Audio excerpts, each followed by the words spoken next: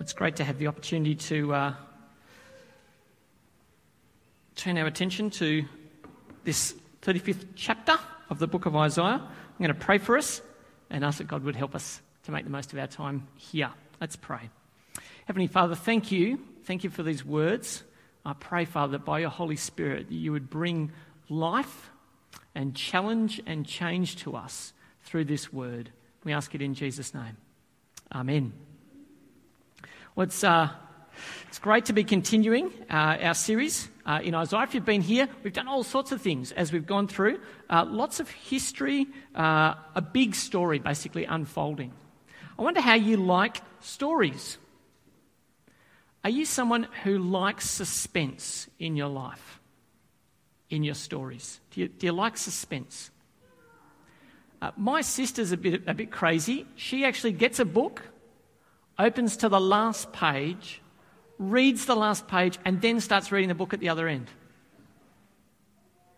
I was watching Star Wars with my kids the other day, and they're not really so old. So Isaac's 5 and Ruby's 7, and it was full. I'm just watching very carefully with them to make sure that we're sorting all this out.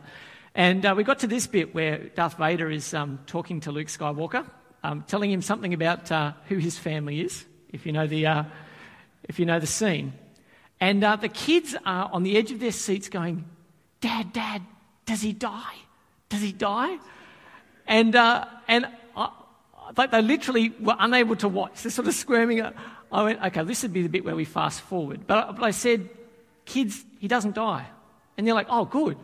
Okay, fine. Well, let's watch it then, There's a sense in which, for them, so long as they know that in the end it's going to be okay, that's all right. We'll watch whatever to get there, because in the end, we know that it's going to be okay. In the end, we know that it's going to be okay. Well, maybe a bit of suspense is okay. In fact, as adults, don't we hate spoilers? Isn't that the thing? That's the thing we hate. Lots of us will say, don't tell me, don't tell me. I want to be able to read it for myself and have that feeling of suspense. We actually relish it, don't we? Not knowing the end. So maybe suspense is okay in the movies. Maybe suspense is okay in the movies. But I want to think for a second about the parts of our life where being in suspense isn't always pleasurable. So maybe when we're unwell and you're thinking, I'd really like to know that everything will work out fine in the end. And there's that sense of suspense. I don't know. I actually have no guarantee that a particular outcome will happen. And at that point, in the midst of our uncertainty, the suspense isn't something that you would like to make sure you have. It's something you'd like to make sure you remove. We don't know the future, and so it causes deep anxiety. How about with our finances? Some of us might be under pressure at a particular point in time, either through losing a job or just changes in interest rates, although they used to go up. Do you remember this? It's not always good news, in case you hadn't. If you've only had a home loan for a little while, don't worry. They apparently occasionally go the other direction. And when that happens, can we make ends meet? Can we get through this crisis? That suspense isn't enjoyable, it's terrifying. Maybe it's a suspense in your relationship. You're wondering, does it get better? Does it get better than it is now? Can it change for the good? I'm pushing it uphill at the moment. I'm hanging in there. I'm hoping. And the not knowing, that's a suspense that you'd rather be without. And maybe fourthly, you're in the midst of depression or despair, and you would like to know that there'd be a day when it wouldn't afflict you. You'd like to know that there would be a day when you could be free of the crushing weight and burden. But you're not sure. On days like this, in situations like this, suspense, the not knowing what the future will be, what the future holds for us, can be overwhelming. And what I want to say today without trivializing this at all, is to say, what if we could take the suspense away? What if we could take the suspense away? What if we could know the end of the story? Let's dive into God's word here today and have a look at our map. Hopefully you're getting very familiar with the layout of God's canvas here, where this big story is being written. We have the kingdom of Assyria up here. Assyria had come down and taken off Israel and taken them back up here. And then a new power rises up, a nation called Babylon. And Babylon comes, and Isaiah is saying, watch out. This nation called Babylon is going to come. They're going to pick you up, Judah, and they are going to take you far, far away. They're going to take you far, far away. Indeed, you're going to be in exile. Have a look at... did that pop up there? We're going to have to go backwards and forwards again. It was Jeremiah chapter 29. Here it comes. Thank you. And back. And there's a scripture, Jeremiah 29, verse 1. We're going to stay in Isaiah 35, so if you don't want to flip to this one, that's fine. But I want you to hear, this is Jeremiah writing about the time. It says, this is the text of the letter that the prophet Jeremiah sent from Jerusalem to the surviving elders among the exiles and to the priests, the prophets, and all the other people Nebuchadnezzar had carried into exile from Jerusalem to Babylon. In the future, God's people are going to lose the promised land and end up far away in Babylon. It's the situation that is just about to happen that Isaiah is prophesying about, is saying will take place. But he's not only telling us that it will happen, that they'll go. The chapter that was read for us today by Meg tells us one day they'll come back. One day they'll come back from this faraway place and go back to the promised land. And so I want to suggest to you that they will go into exile, but they'll come back. Have a look at my little Bible overview here. I really love this series of pictures that tells us the story from creation all the way through to new creation. This is what the Bible's about in my picture here. So we go through the story of the Old Testament here. We have them coming into the promised land. We have kings. We have the exile, the broken down city. They get taken away. And then we finish the Old Testament with this really awesome road here with flowers on the side. Who knows what a crocus is? Anyway, some of our Cheslonian residents know what a crocus is. I had to Google it. Anyway, flowers blooming. There's a road at the end of the Old Testament saying they'll come back from exile. They'll come back from being far away. And then the New Testament picks up with Jesus, his death and resurrection, the birth of the church, his return and judgment, and then new creation. I want to show you that because I want to show you how the story here that we're looking at here today actually points all over the place in the Bible. Have a look with me. Firstly, we're told that the people will go into exile in Babylon. That's fine, broken down up here. Then one day they'll return. That's this beautiful highway here with the flowers on the side of the road. What does that remind us of? What does it sound like when we listen to Isaiah 35 through the eyes of the Bible? Well, it sounds a little bit like the Exodus. Do you remember the Exodus? Some of the younger people, Prince of Egypt, if you haven't read your Bibles, there's a movie about it. It's pretty good. I don't think Gods and Kings is the same, but... So the story of God saving his people out of Israel, where they were slaves, out of Egypt, where they were slaves, and taking them out to the promised land. They go out with rejoicing. They leave their slave masters behind and make a journey to the promised land. That's the Exodus. Well, this return sounds a little bit like that.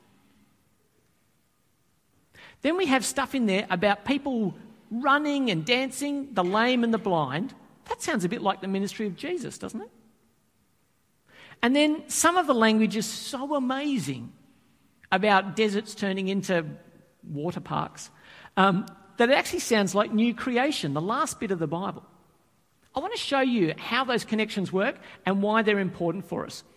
So look up here. We're okay to look up here. If you want to dive around in your Bibles, you're free to. But in Deuteronomy, this is where we hear about the exile. But it was because the Lord loved you and kept the oath he swore to your ancestors that he brought you out with a mighty hand and redeemed you from the land of slavery, from Egypt. Does anyone know what redeemed means? Saved? Yeah. Bought back. Basically, if something gets put into the cash converters, right? You've handed it over, and and you've got some money for it. Okay. In order to get it out of cash converters, you'd have to pay some money to get your stuff back. Does that make sense? Okay, that's redeemed. Bought back again. Bought back again from being sold. Okay? So God redeemed his people from the land of slavery in Egypt. That was when he saved them at the start. Have a listen to the parallel in our passage here in Isaiah 35. So get Isaiah 35 open. It'll be good to have it in front of us. And we'll see how Isaiah 35 sounds like a new Exodus. Have a look with me at verses 9 to 10. Isaiah 35, verses 9 to 10. It says this: "No lion will be there, nor any ravenous beast. They will not be found there, but only the redeemed will walk there, and those the Lord has rescued will return." Similar language, isn't it? God redeems his people from Babylon, and he rescues them. He saves them from where they were slaves. Brilliant. So we have in this prophecy a new Exodus. That's pretty cool. Have a look up here.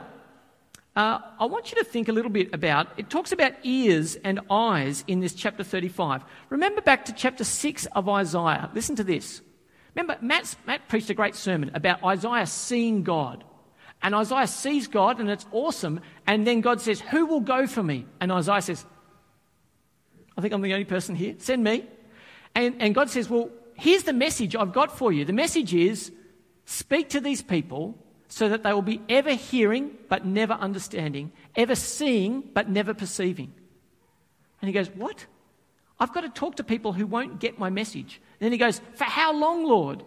And God says, "Until the cities lie ruined." So I was like, "Oh, pick someone else, please."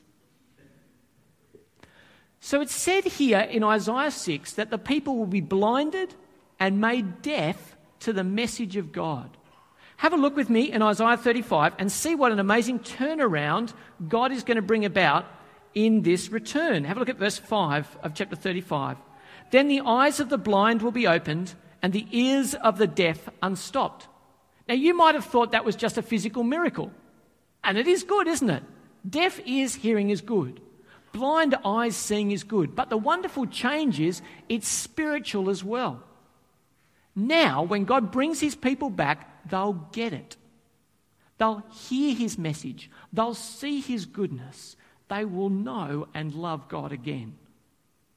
So it's not just a physical miracle, it's a spiritual miracle that God's going to do when he brings his people back. Now, as I said, that sounds a little bit like Jesus, doesn't it?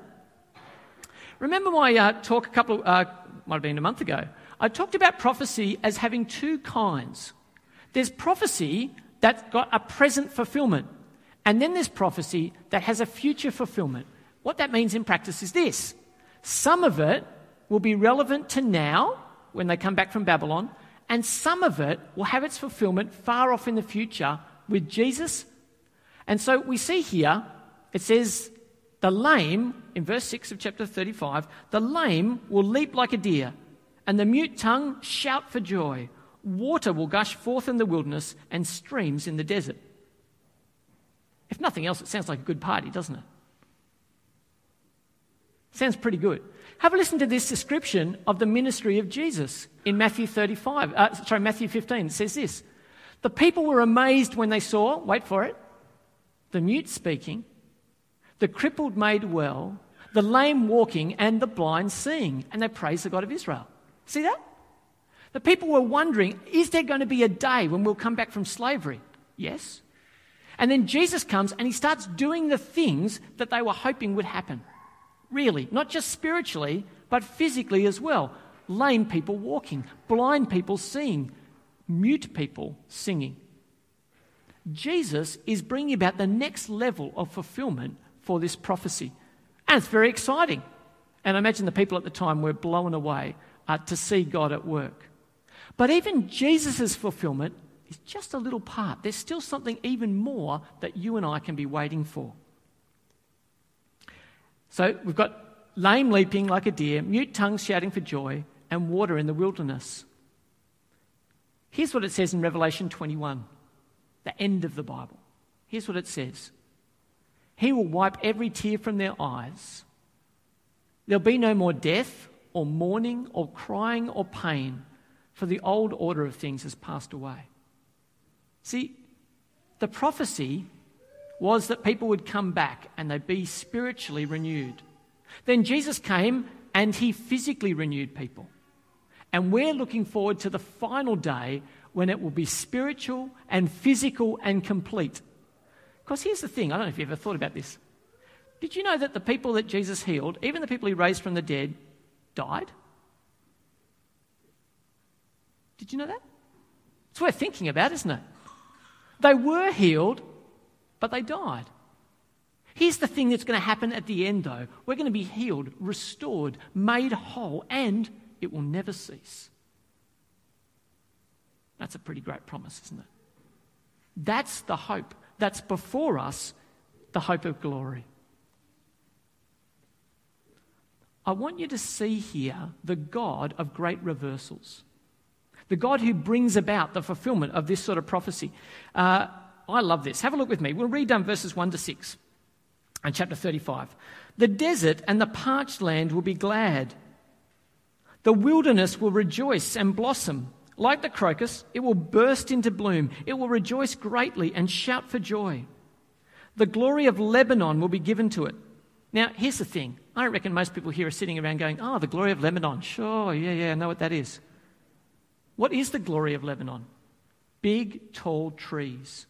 The cedars of Lebanon are the glory of Lebanon. What are we talking about? We're talking about a desert here that will receive the glory of Lebanon. Not just a couple of little shrubs, but forests will spring up. Talk about a great reversal. The splendor of Carmel and Sharon, they will see the glory of the Lord, the splendor of our God. Strengthen the feeble hands, steady the knees that give way. Say to those with fearful hearts, be strong and do not fear. Your God will come. He will come with vengeance, with divine retribution. He will come to save you. Then the eyes of the blind will be opened, the ears of the deaf unstopped. Then the lame will leap like a deer and the mute tongue sing for joy. Water will gush forth in the wilderness and streams in the desert. I could ask you to count all the reversals there, but it's Sunday morning and that's probably too hard, isn't it? Do you see the reversals? They're extraordinary. In fact, have a look up here on the screen. This is what we're talking about. Desert becoming a forest, yeah? Becoming a forest. Lifeless wilderness being flooded with life and water. It's an incredible picture of the God who brings reversals, wilderness to wetland. That's our God. That's our God. And let's think about that for a second. Is that normally possible? No. Okay, good. Just save you a little bit of time. No, rhetorical question. No, not normally possible. Unlikely to see cedars in the desert, yeah? Far more likely, like with the growth of the Sahara, that productive land will get turned into desert. That's what happens in our world, isn't it? But this is God at work. Remember, Jesus meets a leper, right? In his time, a leper is unclean. So if he touches the leper, generally what would happen is if you touch someone who's unclean, what happens to you? You become unclean, right? Someone who's ritually unclean, who's not right before God, if you touch them, the uncleanness flows to you. Our God, in the person of Jesus, walked around in a world with unclean people. And what did he do? He saw lepers and he touched them. And what happened there? Holiness, fullness, healing, life flowed this way. The impossible happened because our God is the God of great reversals. Great reversals. Have another look. These pictures are so vivid. Have a look at this bit here. Oh, go back.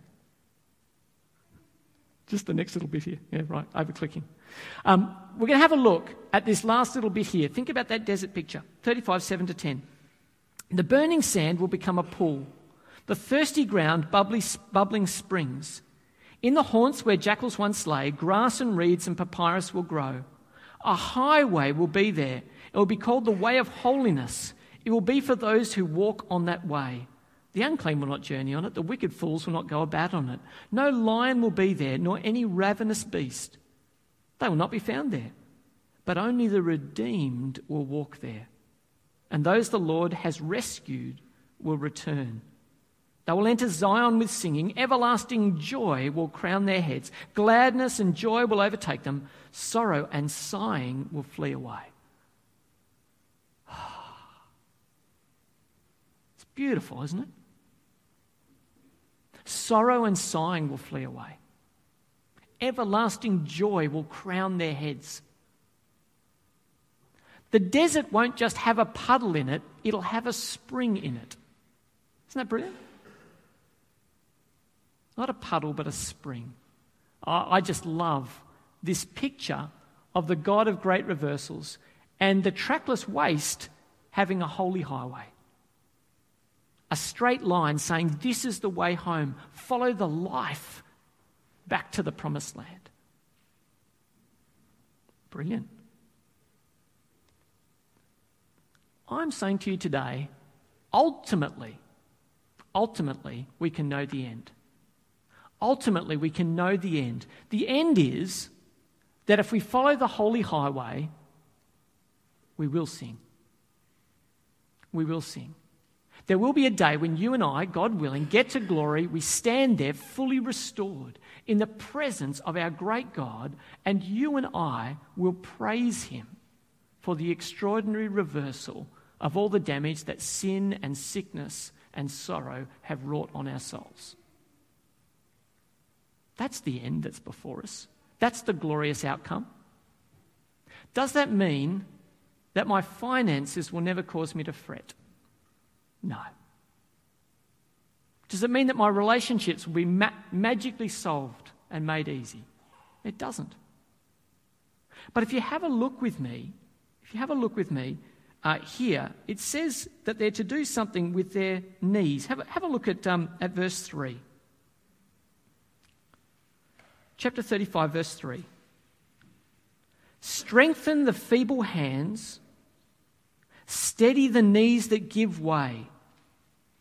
Say to those with fearful hearts, there is weakness, there is feebleness, there is fear. Say to those in those situations, be strong. Do not fear. Your God will come. Your God will come. He will come with vengeance, with divine retribution. He will come to save you. See, it's not just buck up, stiff upper lip.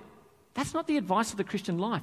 It's set your eyes on the goal, know your final destination, and be strengthened in the faithfulness of God.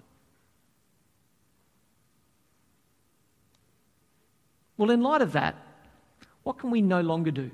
If we've heard that, what can we no longer do? What do we have to stop doing in our lives? Well, first thing I think we have to stop doing is be surprised by adversity.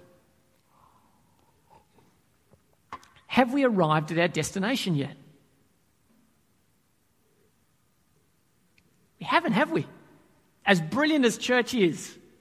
And we get to sing, don't we? Which is great. A little taste of that final day. As brilliant as this moment might be, you and I know we are still far short of the heavenly city. And if that's the case, there will be fear. There will be hands that need strengthening. There will be knees that are feeble. Don't be surprised by adversity on the pathway. It's part of the walk. These things will all find their place in our lives. We shouldn't be surprised by them, and we shouldn't be overwhelmed by them. What must we do? What must we do? If we know that's true, if we know where we're going, if we know that God's a God of great reversals, what must we do? Well, here's 3 suggestions. First of all, we must trust the great reversal is still to come. See, it's possible for you and I to decide, well, God's forgotten. You might have a brilliant plan for the universe, God, but you're late on my schedule, yeah? Yeah, because I needed you to come and sort this out about a year ago. Keep trusting that the God of the great reversal hasn't forgotten you, has a time and a date prepared that will be just right. Keep trusting him. He hasn't changed. He's still faithful. It will still come. Believe in it. Wait for it. Secondly, we should encourage each other to endure. See, I might need to put my hand on my brother's shoulder and say, mate, keep going. Keep going. Keep hanging in there. We're not there in glory yet, and your knees look like they need strengthening. Can I help you? Can I walk with you?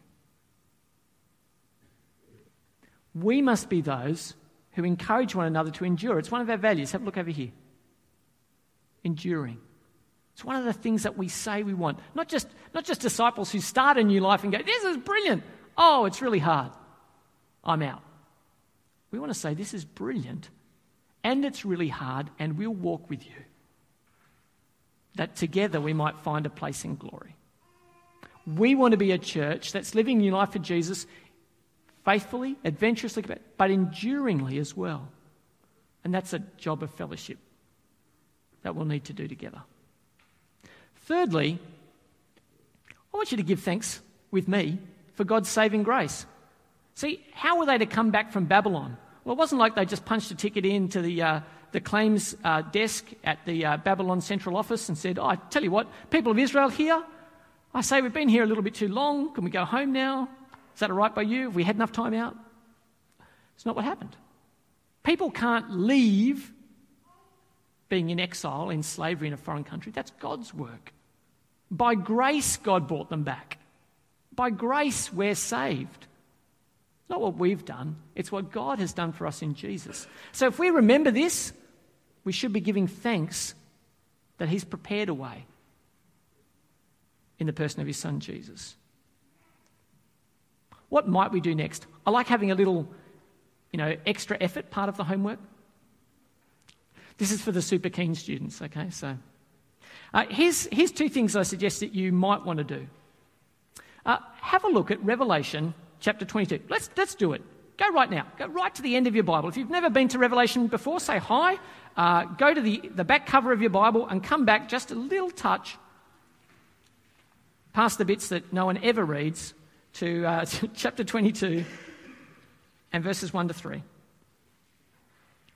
Just listen to these words. Chapter 22 of Revelation. Then the angel showed me the river of the water of life. See there's water in this picture of glory?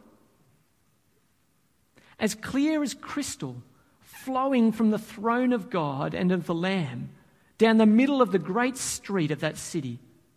On each side of the river stood the tree of life, bearing 12 crops of fruit, yielding its fruit every month, and the leaves of the tree are for the healing of the nations. No longer will there be any curse. The throne of God and of the Lamb will be in the city, and his servants will serve him.